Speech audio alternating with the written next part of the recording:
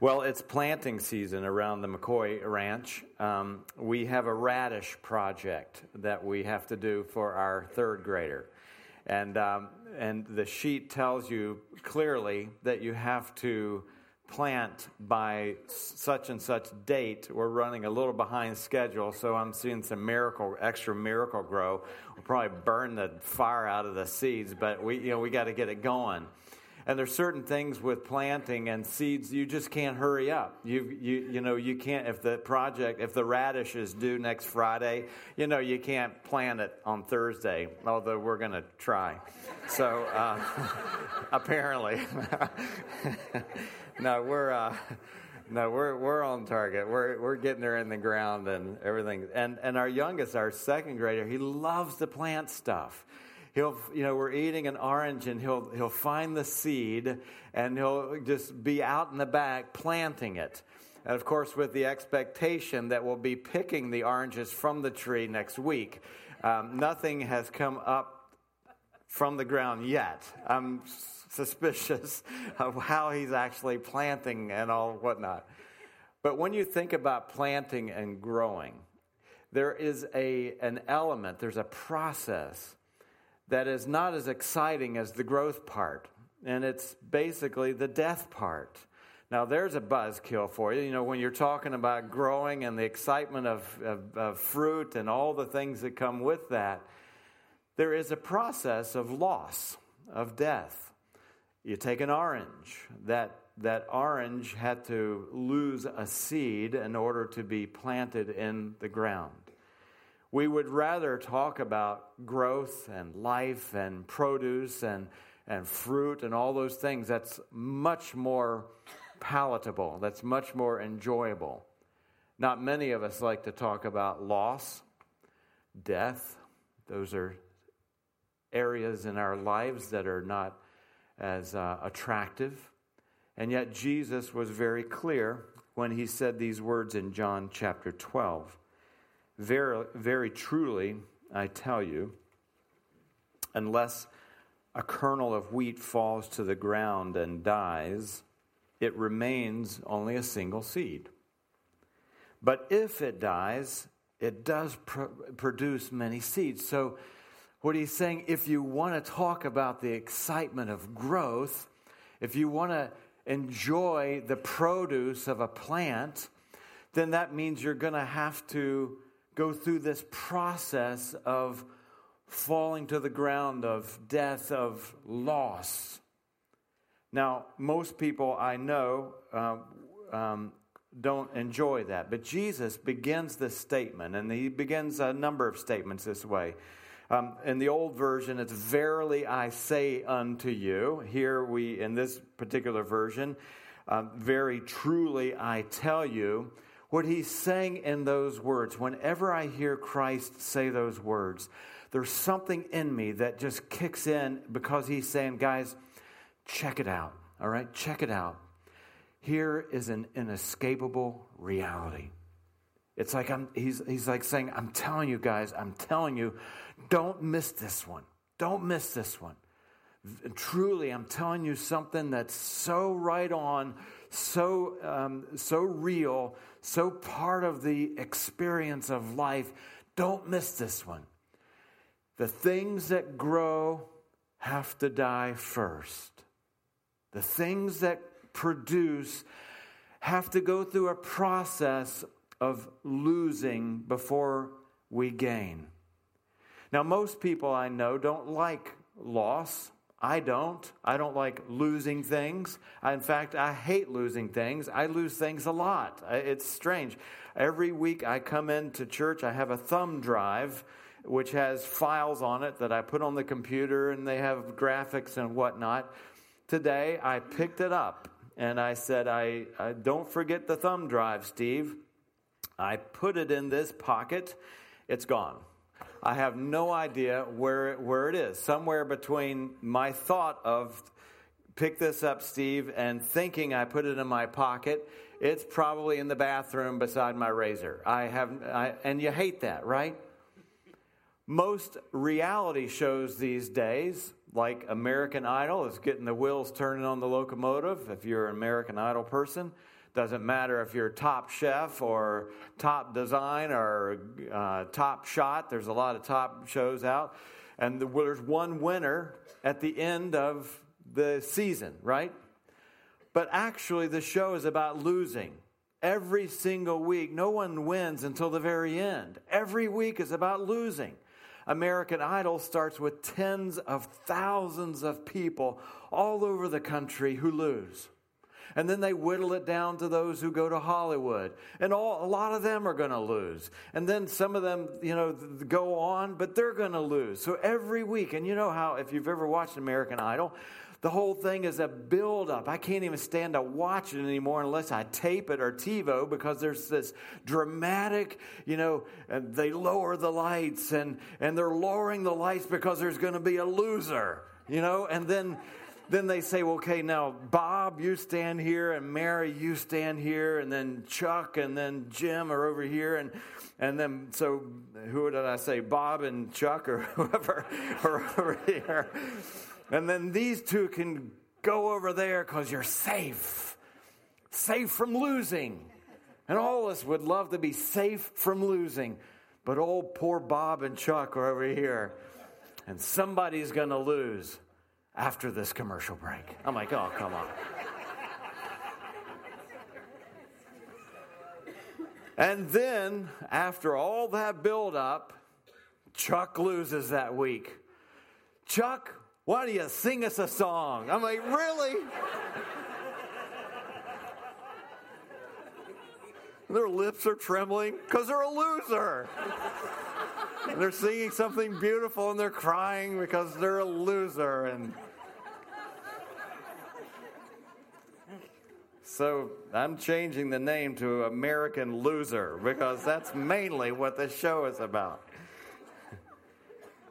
We don't like to lose. I worked with a pastor one time, a pretty shady guy, and we were going to have a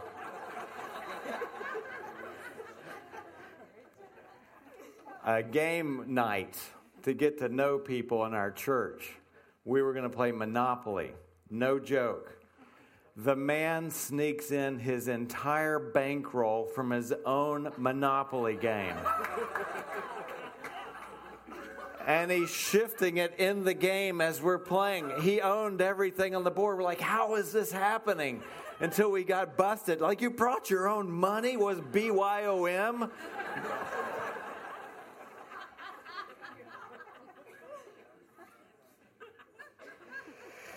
My fear and concern for the church these days is that it seems more attractive to present Jesus and what you're going to get out of it, rather than what you're going to lose.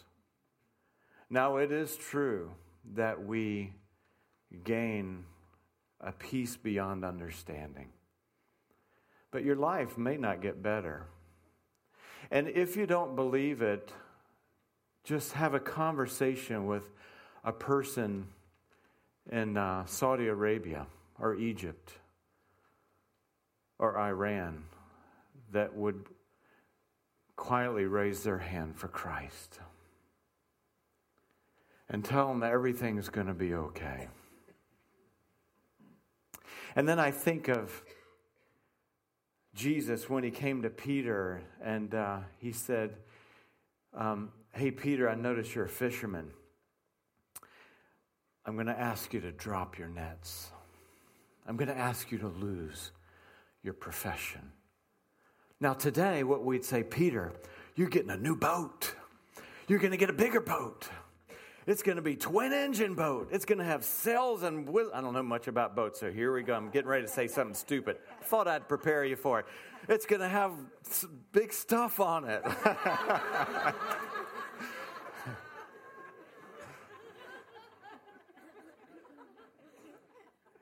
No, man, you're actually going to lose. You're going to drop the net. And finally, at the end of your life, they're going to murder you because you followed me. Wow, that makes for a good brochure. I'm concerned that we we etch over the reality that when Jesus says, hey guys, really, I'm telling you something that's true. In order to be able to come to me, then you're going to have to lose. But here's the thing. When Jesus, some people have argued with Jesus' statement. When he says, look, unless a kernel of wheat, unless a seed of wheat falls to the ground and dies, it can't produce life. Because actually, a seed, when it falls to the ground, has an embryo of life still left in it. See, death in the Scripture doesn't always mean it's over. Adam was told, if you eat from the tree that I'm telling you not to eat from, if you eat from it, you'll die. Crunch, took a bite, didn't die on the surface. But inside, he died. But there was still the potential, the embryo of something coming back to life. It wasn't totally dead. When we die to Christ, and I'm going to explain what that means. When there is spiritual death, it doesn't mean that it's all over. Even when we believe in Christ and we physically die, the Bible is very clear it's not over. There's an embryo in us, our soul, that will live forever, like we sang about this morning. For me, that helps me get out of the bed in the morning, knowing that there is this embryo, this spark that can actually just bring forth life when I go to die. Jesus was absolutely brilliant when it came to botany, agriculture. He was speaking to a culture that's what they did. And they understood the principle that when something like a wheat seed dropped to the soil, that it would bear fruit and it would come up. And it's a paradox. It's something that you think, well, it's dying and yet it's living. It's dying and living. In Matthew 10, Jesus said this in verse 39, whoever finds their life will lose it, and whoever loses their life for my sake will find it. And we understand clearly that it's both, right? We get up to this point that in order to grow, you have to die. In Ecclesiastes chapter 3 and verse 6, we read this: there's a time to get and a time to lose. The Christian faith is not all about getting. It's just not. And if someone told you that, they were incorrect according to Christ himself. It is a time to lose, but the beauty of it that Christ is saying is that when we lose, there's something hidden like an embryo. See, you can't see an embryo. There's something, it's like a child inside you, that embryo. You can't see it physically with the naked eye, but what's going to happen? A life is going to be born, beautiful, incredible, miraculous. But you have to die first. Look at this in John chapter 12 and 24 again, same verse. Very truly I say, watch these two key words. Unless. See, the truth not only lies in this paradox, and when something dies, it comes to life again. But the truth he's saying is, there's a condition here. And he's using the word unless and the word if. And he says it very clearly. Unless. If it doesn't happen, it's not going to happen, right? If it doesn't die, it's not going to live. Unless a kernel of wheat falls to the ground, it dies, it remains only a single seed. But if it dies, and only if it dies, and really only if it dies, it comes to life. We're in some conversations about do hard things. And I think that these hard things apply to each of us personally on an individual basis. There are times, as we're going to see, that we need to die individually to certain things. There are times, though, as a community, together, that we say, let's die to certain things so that other things can come to life. There are embryos planted, I believe, in a community that if they are obedient, if they're listening, if they can buy into that reality, that truth, then something amazing will actually come out of it. In this series, in this collection of conversations that we're having about doing hard things, I believe that there are certain things that we're trying to draw in and focus on that are specific to the vision that God has laid on us as a church of 360. We've talked about those for a number of weeks. In our culture at 360, we believe in growing relationships small. That is absolutely difficult. It's hard. For me, I have not been in many churches that I've led that we are trying, not even trying, we are intentionally creating environments where that happens. And in order to get into that small circle, person-to-person relationship, it's tough. And there are certain difficult things that have to take place. In our culture, we believe that coachability is a big deal. We spent a week speaking about that if you're a leader in this environment, in this culture, you have to be coachable. Because we believe I'm coachable. I'm guessing, I'm not kidding, I'm more coached than anybody in this room. We do not believe in the solo maverick pastor that knows it all. Although I do know it all. I'm just kidding. I love to be coached as a leader. I love the team. And there are those that, man, they can groove with that and be in rhythm with that. There's others that are not. And quite honestly, if that's not part of your wiring, that means probably you're not going to be part of that team. Because coachability is hard. It's hard to be coached. So when we talk about dying today, there is something that I believe that we experience here that we'll have to experience at 360 about dying that is very specific to the vision that God has laid out for us. Now, I want to just, if you'll allow me, about 5 minutes, I'm going to jump in the classroom here, so you put your thinking caps on. Because there are actually, when I say, hey, got great news for you, Jesus is calling you to die today. Yay! I'll see you next week. Have a great one. I mean, that's that's a hard spot. But I got worse news than that.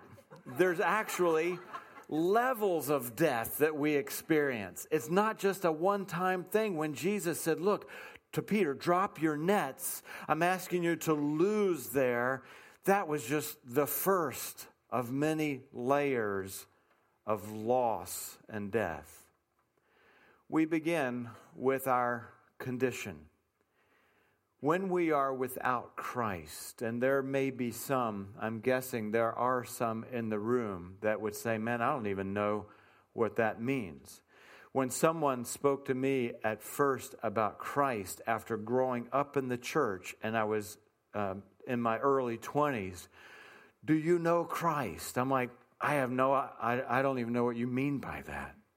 After being in church for over 20 years, I had no idea what it meant to know Christ, to have a relationship, to not just have a theory or a belief intellectually, but to have exchanged my old life for his new one, to surrender my way of thinking to his and embrace his way of thinking into mine.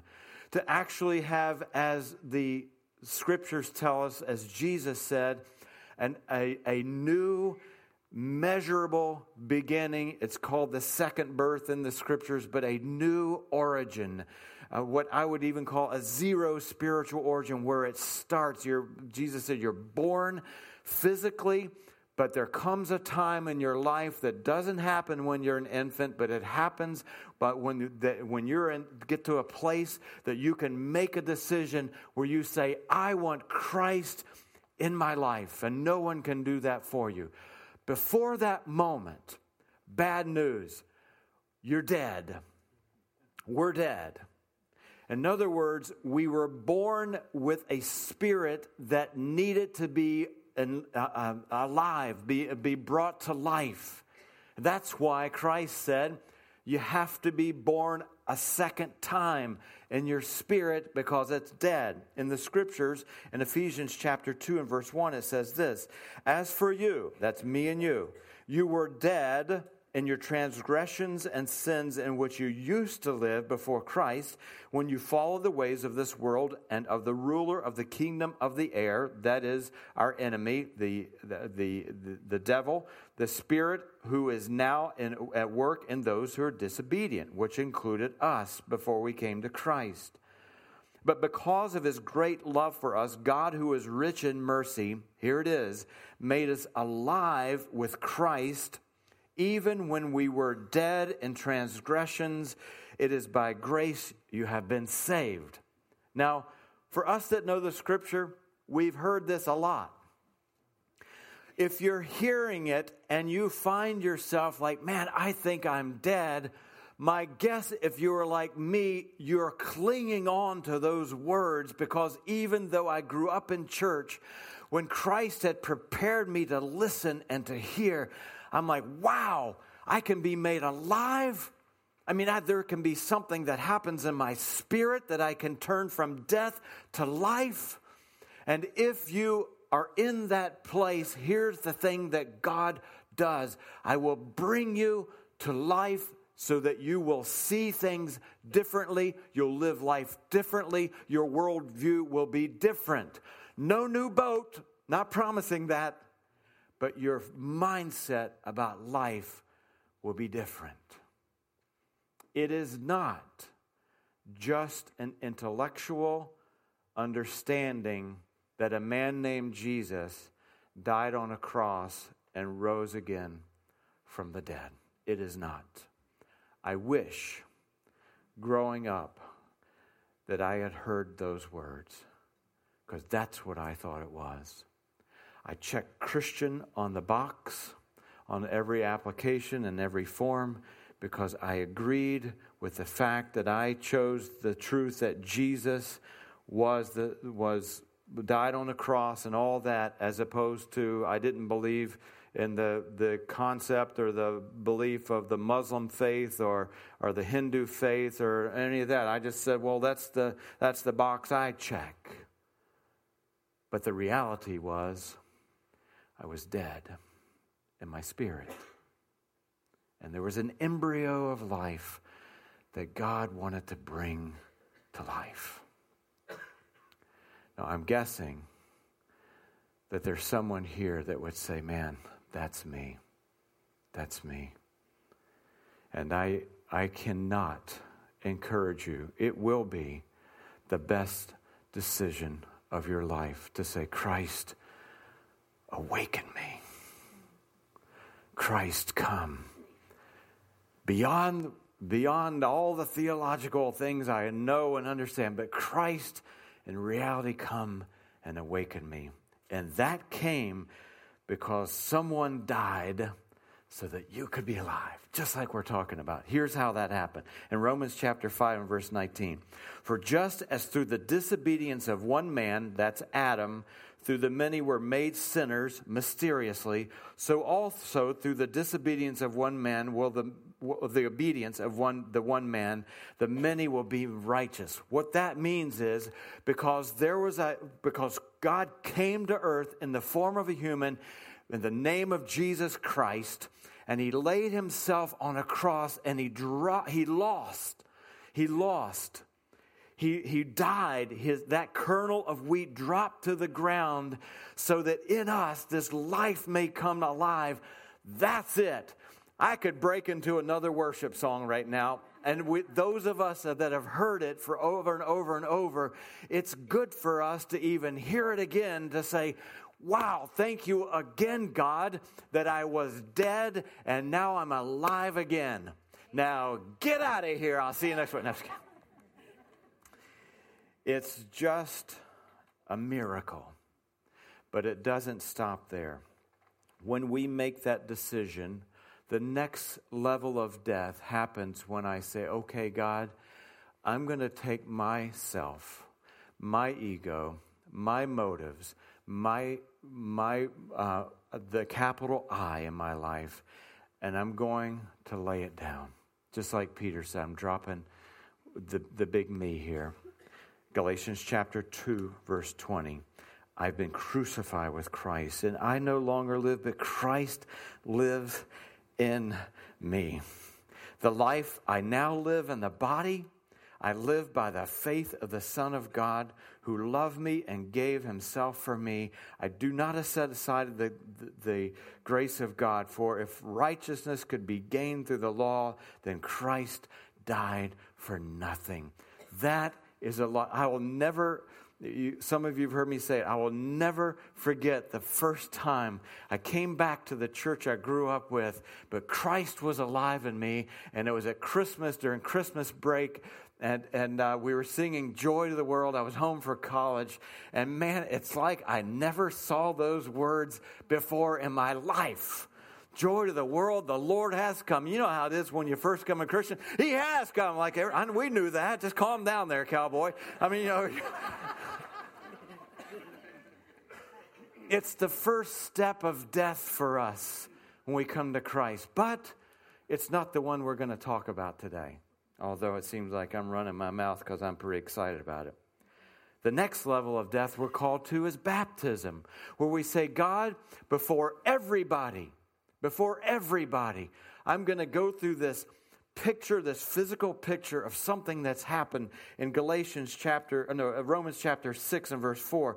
We were therefore buried with him, died with him through baptism into death, in order that just as Jesus Christ was raised from the dead through the glory of the Father, we too may live a new life. It's kind of like that contract you sign and you say, God, I'm dead to myself. I'm going to be baptized. I want to be raised again. We had a baptism service in a swimming pool out in the parking lot a few months ago. 20 people said, man, I'm dead to myself. I'm alive. It's the next level of death. But that's not the one we're going to talk about today.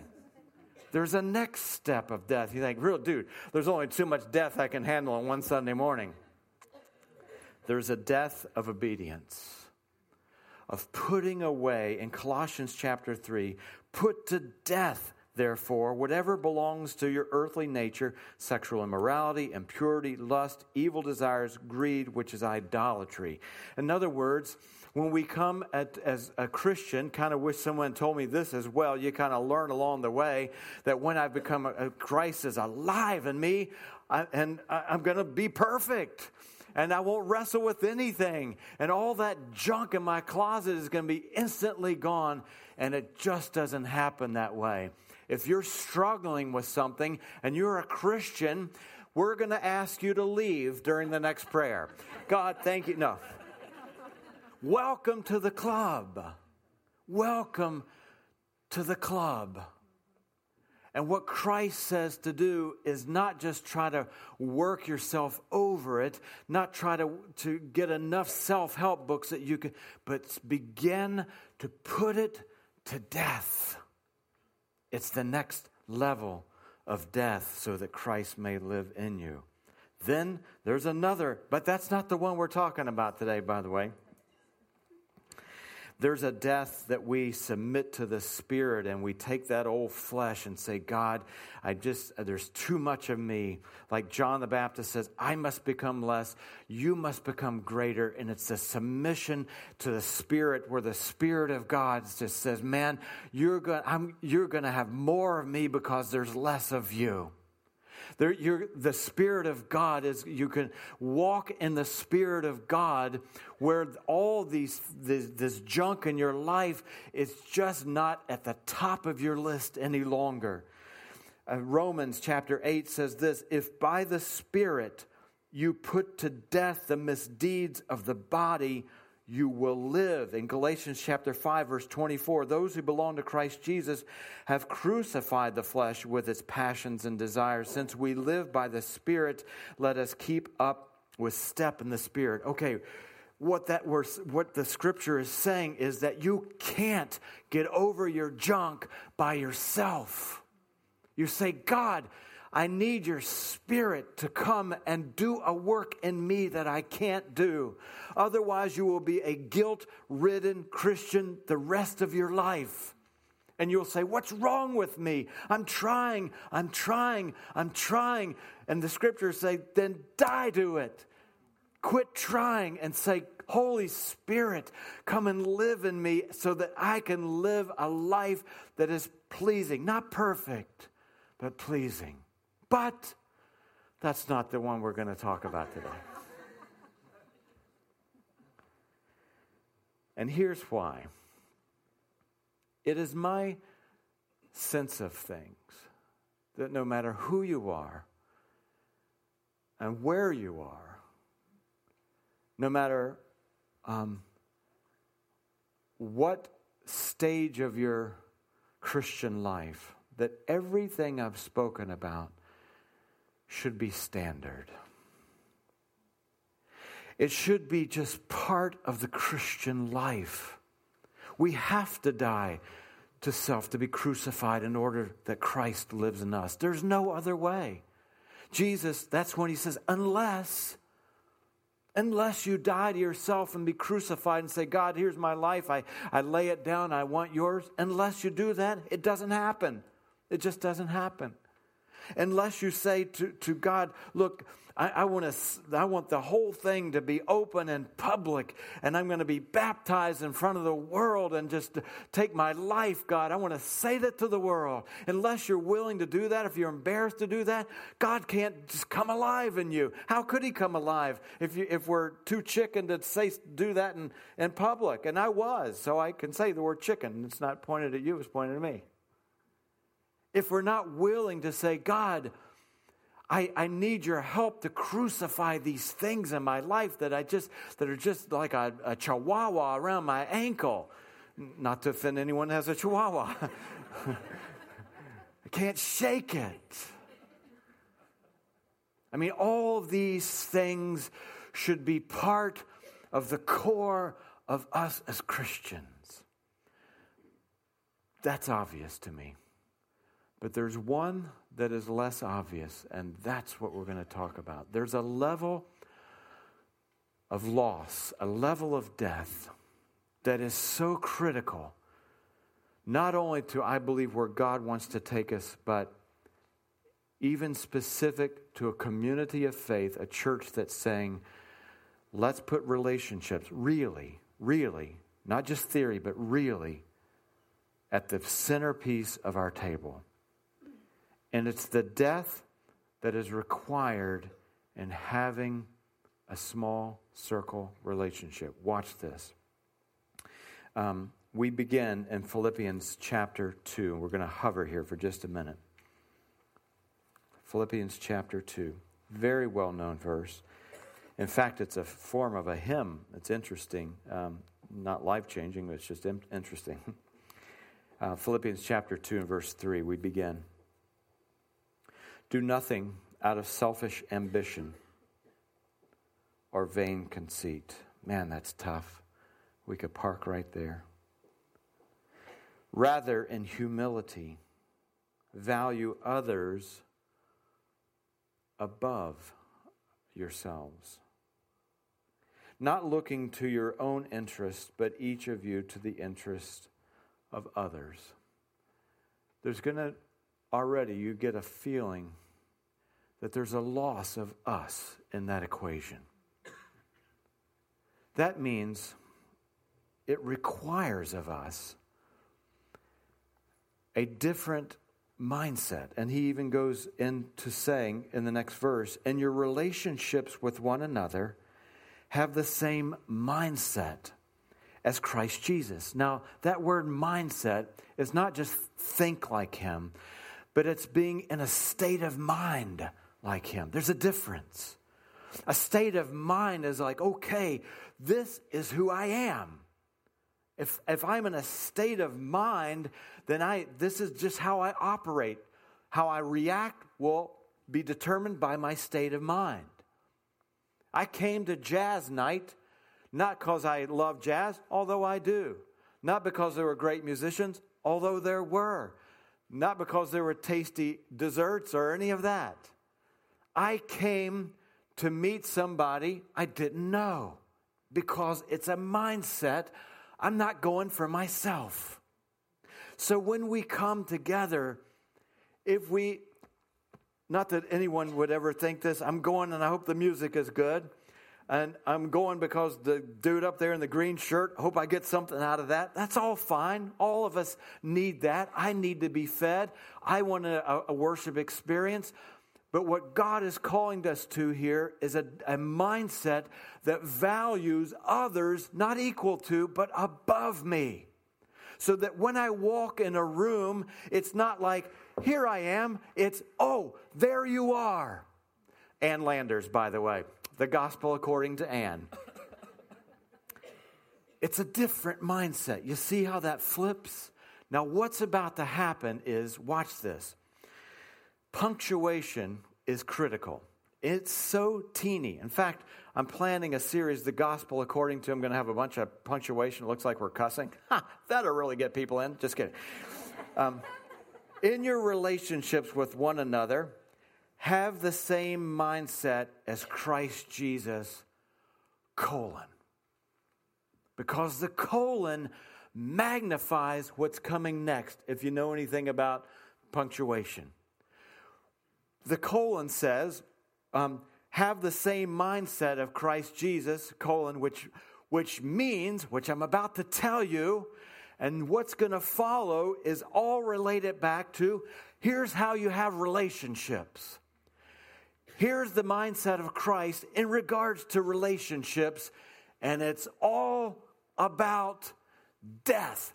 Yippee! More death on Sunday morning. This is such a happy place.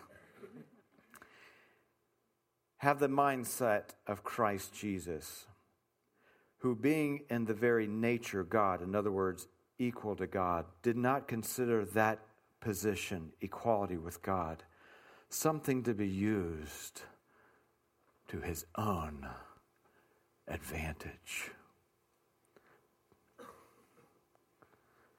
Perhaps the most important word in Scripture. Rather. He could have said, I'm God. I can do what I want. Rather, he did something different. I'm not only king of the hill, I'm king of the universe. Rather, he made himself nothing. Don't forget, this is tethered back. This is how you have relationships. By taking on the very nature of a servant. Servants don't own nothing, don't have nothing, have no say.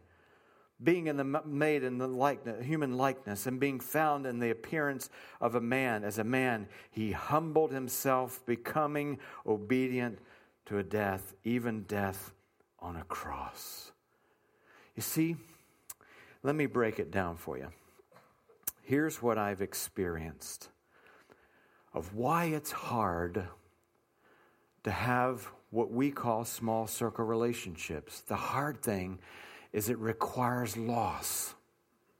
You see, when we're meeting on Sunday morning, no loss. Hey, how's it going? That wasn't a loss. In fact, I got a little exercise. Hey, how's it going? Hey, how's it going? You know how it is, the closer you get to a person, that it's like life transfusion. They're taking from you're giving of yourself. And that is tough. Should I sign up for an ACT group? Because, see, I'm going to lose a little of myself. What am I going to get? Oh, don't even ask that. Lose. That's the question. Well, I'm not sure I want to lose. Your choice. But if you don't lose, don't forget, you don't gain. You don't gain. It's like Jesus, you remember, he's standing in a crowd, a lot of people pressing on him. And there was a moment that he said something really weird. Who touched me? Jesus asked in Luke chapter 8. And when they all denied it, Peter, he had the guts enough to say, hey, Jesus, you know, the people are crowding and pressing against you. So that question, time for a little rest. Because a lot of people are touching, like, what do you mean? And he said, no, someone touched me, and I know that power has gone out. Because that one person, not the crowd, not this, but that one person came close enough, and they needed him in such a way that it drew something out of him. And if you want to get close and enjoy the depth of a small circle relationship, it requires us to lose ourselves, our energy, our schedules, our emotions, and to pour into somebody's life. It's draining. I'm not going to kid you. Small circle relationships require loss. But the amazing benefit is that you begin to see life come because you're transfusing your life. It's like you're taking something off of you and putting it on them. And it's tough. It's tough to take it off and put it on. A few years ago, I told some of you this story. I was when I go to the beach, I'm not one to take my shirt off. I just feel weird about it. I know it's nothing wrong with it, so don't get me wrong. It's not getting at some legal. I just, first of all, I'm not Arnold, and ladies have a cover up. They don't have one for guys, but I wish they did. So I get those shirts that surfers wear. You've seen them, they're kind of stretchy, and you look cool so you don't look like a nerd at the beach with a sweater. So when I go to the beach, I get those, I don't even know what they're called. They're water shirts or something, right? Whatever. So I thought, well, that's what I'm going to do. So I'm going to go get myself one. And so I went to some place on 41, and I'm looking around, and I don't know what I'm doing. And so I get this shirt that looks okay on the hanger. And it's a very small store. And they only have one dressing room, like those louver doors where you can see everything from the knee down. I hate those things. It's like, okay, who's looking? You feel kind of exposed. And then people are milling around. So I take my cool shirt, and I go in there, and I was having a little hard time getting it on, quite frankly, because there's a deadly ingredient in those kind of shirts. It's called spandex. And so it said a large, which I was good with, and so I'm putting it on, and I knew I should have known something's wrong when I'm like, and I'm like, I look worse than if I had taken my shirt off. It's showing everything. So I'm in this little thing with my knees down, showing to the people that are milling. You can see people going back and forth. And I'm in there. I'm like, I got to get this thing off. And I'm like, a mad Wolverine in a dressing room. And I'm like, I can't get it off. I didn't have a cell phone, or else I would have called in a bomb scare. Everybody leave and just cut it off or something, After much struggle and sweat, dude, I'm sweating in there. I get the thing finally off, and there are monster deodorant marks all over it.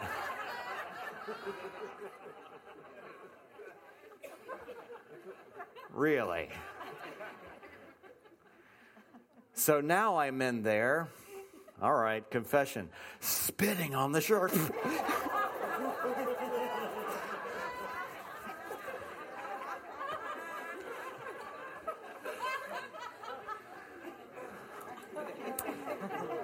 And then I came out, everything good? Sure, yeah, just kind of put it on the shelf. I'm like, get out to the car. It's been 40 minutes. My wife was waiting in the car. What took you so long? Forget it. I'm not even telling you. I see this picture, and it's like, I want to go to the next circle. But I know that it's going to be tough for me to take myself off and to die. It's subtle. But let me tell you something. Unless unless. Don't miss it. I'm telling you. Jesus is saying, guys, this is real. Very truly, I say to you, unless you die, you won't gain. I'll say to you, unless you're willing to say, all right, in your relationships, let your mindset be the same as Christ Jesus, who laid his life down for others, you will live your life as a get-it-all Christian. And I know that's tough to say.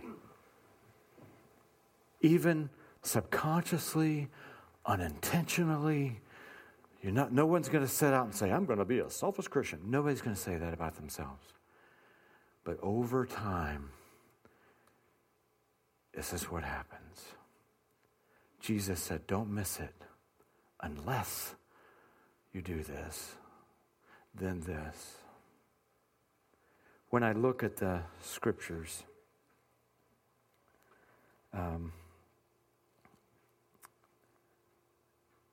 I've said this before, one of the model relationships was between David and Jonathan. David was a king, one of the greatest kings of Israel. Jonathan was the son of a king. And then 1 Samuel chapter 18, it's a great picture. Jonathan became one spirit with David. He loved him as he loved himself. And I'm telling you, that's tough. That's hard. Jonathan made a covenant with David because he loved him as himself. And Jonathan took off the robe he was wearing. He gave it to David, along with his tunic and even his sword, his bow, his belt, everything that was important. And sometimes we get to certain intersections of our life. I don't know if you're that way, but it is for me. And we say to ourselves, I'm in it just for me. This is not right. I'm in it for what I'm getting, and it's just not right. And I believe that God uses those moments. Yesterday on Facebook, my wife's aunt, who's a very successful business person in San Diego. She has a business in San Diego and a business in Phoenix and I think Nevada. And she's always on a plane. She posts this on Facebook yesterday. We get a second chance at life today. On the Southwest flight from Vegas to San Diego, they had a fire. I saw this on Fox News. First there was smoke, then haze, then the plane fell, ear pain, and instantly cold. We prepared for an emergency landing. The pilot said, prepare for crash landing. We were given instructions. Everyone got quiet, and we all prayed.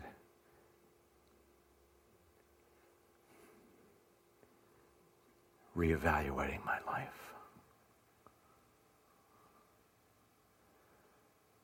You only got so much time on the playing field. And Christ calls us to loss so that something great may come in. I'd like to tell you that the small circle relationships I have haven't cost me anything. That'd be the great way to put it in a brochure. Oh, it's easy. It's not easy. It's not. But the most valued thing I have in my entire life are small circle relationships. It's where the jazz comes. It's where the jazz comes. And it's weird because it's an embryo that's hidden that you can miss. When Jesus said, if you lose your life, you'll find it. I'm telling you, a lot of people won't find it. But when you pour yourself into someone else's life and you take off your own self, your own wants, your own motives, your own schedule, and you pour it into somebody else's life and you say, wow, whoo, there's growth. Wow, Chuck's growing. It's really, this is awesome. It was worth every loss. And Christ, at the end of his life, models it for us. Today we're going to celebrate a picture of what that means. We call it communion or the Lord's Supper. Jesus sat around at the end of his life with his friends and he said, look, guys, I'm going to tell you exactly what's going to happen. My body is going to be broken. The blood that runs through my veins is going to be shed. But as I read this passage, this experience they had, focus on two words. Watch this. Jesus took bread at that table. He gave thanks and broke it and gave it to them, saying, "This is my body given for you." I'm dying, guys, for you. Small circle, for you. My loss, for you. Do this in remembrance of me. In the same way, after supper, he took the cup, saying, This is the cup. This cup is the new covenant in my blood, which is poured out for you. For you. So many levels of loss in the Christian life, but at each level, this embryo of life just jumps out. Don't be afraid of small circle. Don't be afraid of moving from the big circle to the next circle for our at groups with relationships within this community. Don't be afraid of it. I'm telling you it's hard, but it is worth everything. It is worth that life. You're gonna people are coming back to me now. It's like, I'm getting it. It's happening. It's growing. I've never seen so much excitement. You will not get the same excitement out of a church program. Not happening. Won't happen. Wasn't God's intention. But out of the thing that God said, look, let this mindset be in you that was in Christ. Die for others. Let's pray.